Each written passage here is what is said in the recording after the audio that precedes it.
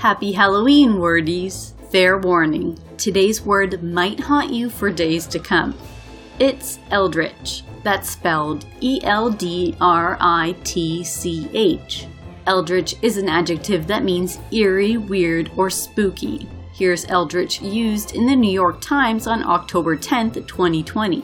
In this anthology podcast, the mountains of Central Appalachia are haunted by the sort of sanity-draining eldritch monsters found in a Stephen King novel or in HBO's Lovecraft Country. Most etymologists see a connection between the word eldritch and the far less sinister word elf. Though eldritch has been in circulation since the early 16th century, nowadays it is likely to bring to mind the works of H.P. Lovecraft. Eldritch abominations are grotesque monsters that are likely to appear in the fiction genre of cosmic horror, an example of which, outside of Lovecraft's work, would be Pennywise the Clown in Stephen King's It. Will you be indulging in any eldritch tales on this ghoulish day? For more sweet word treats, skip on over to Word of the Day by Dictionary.com.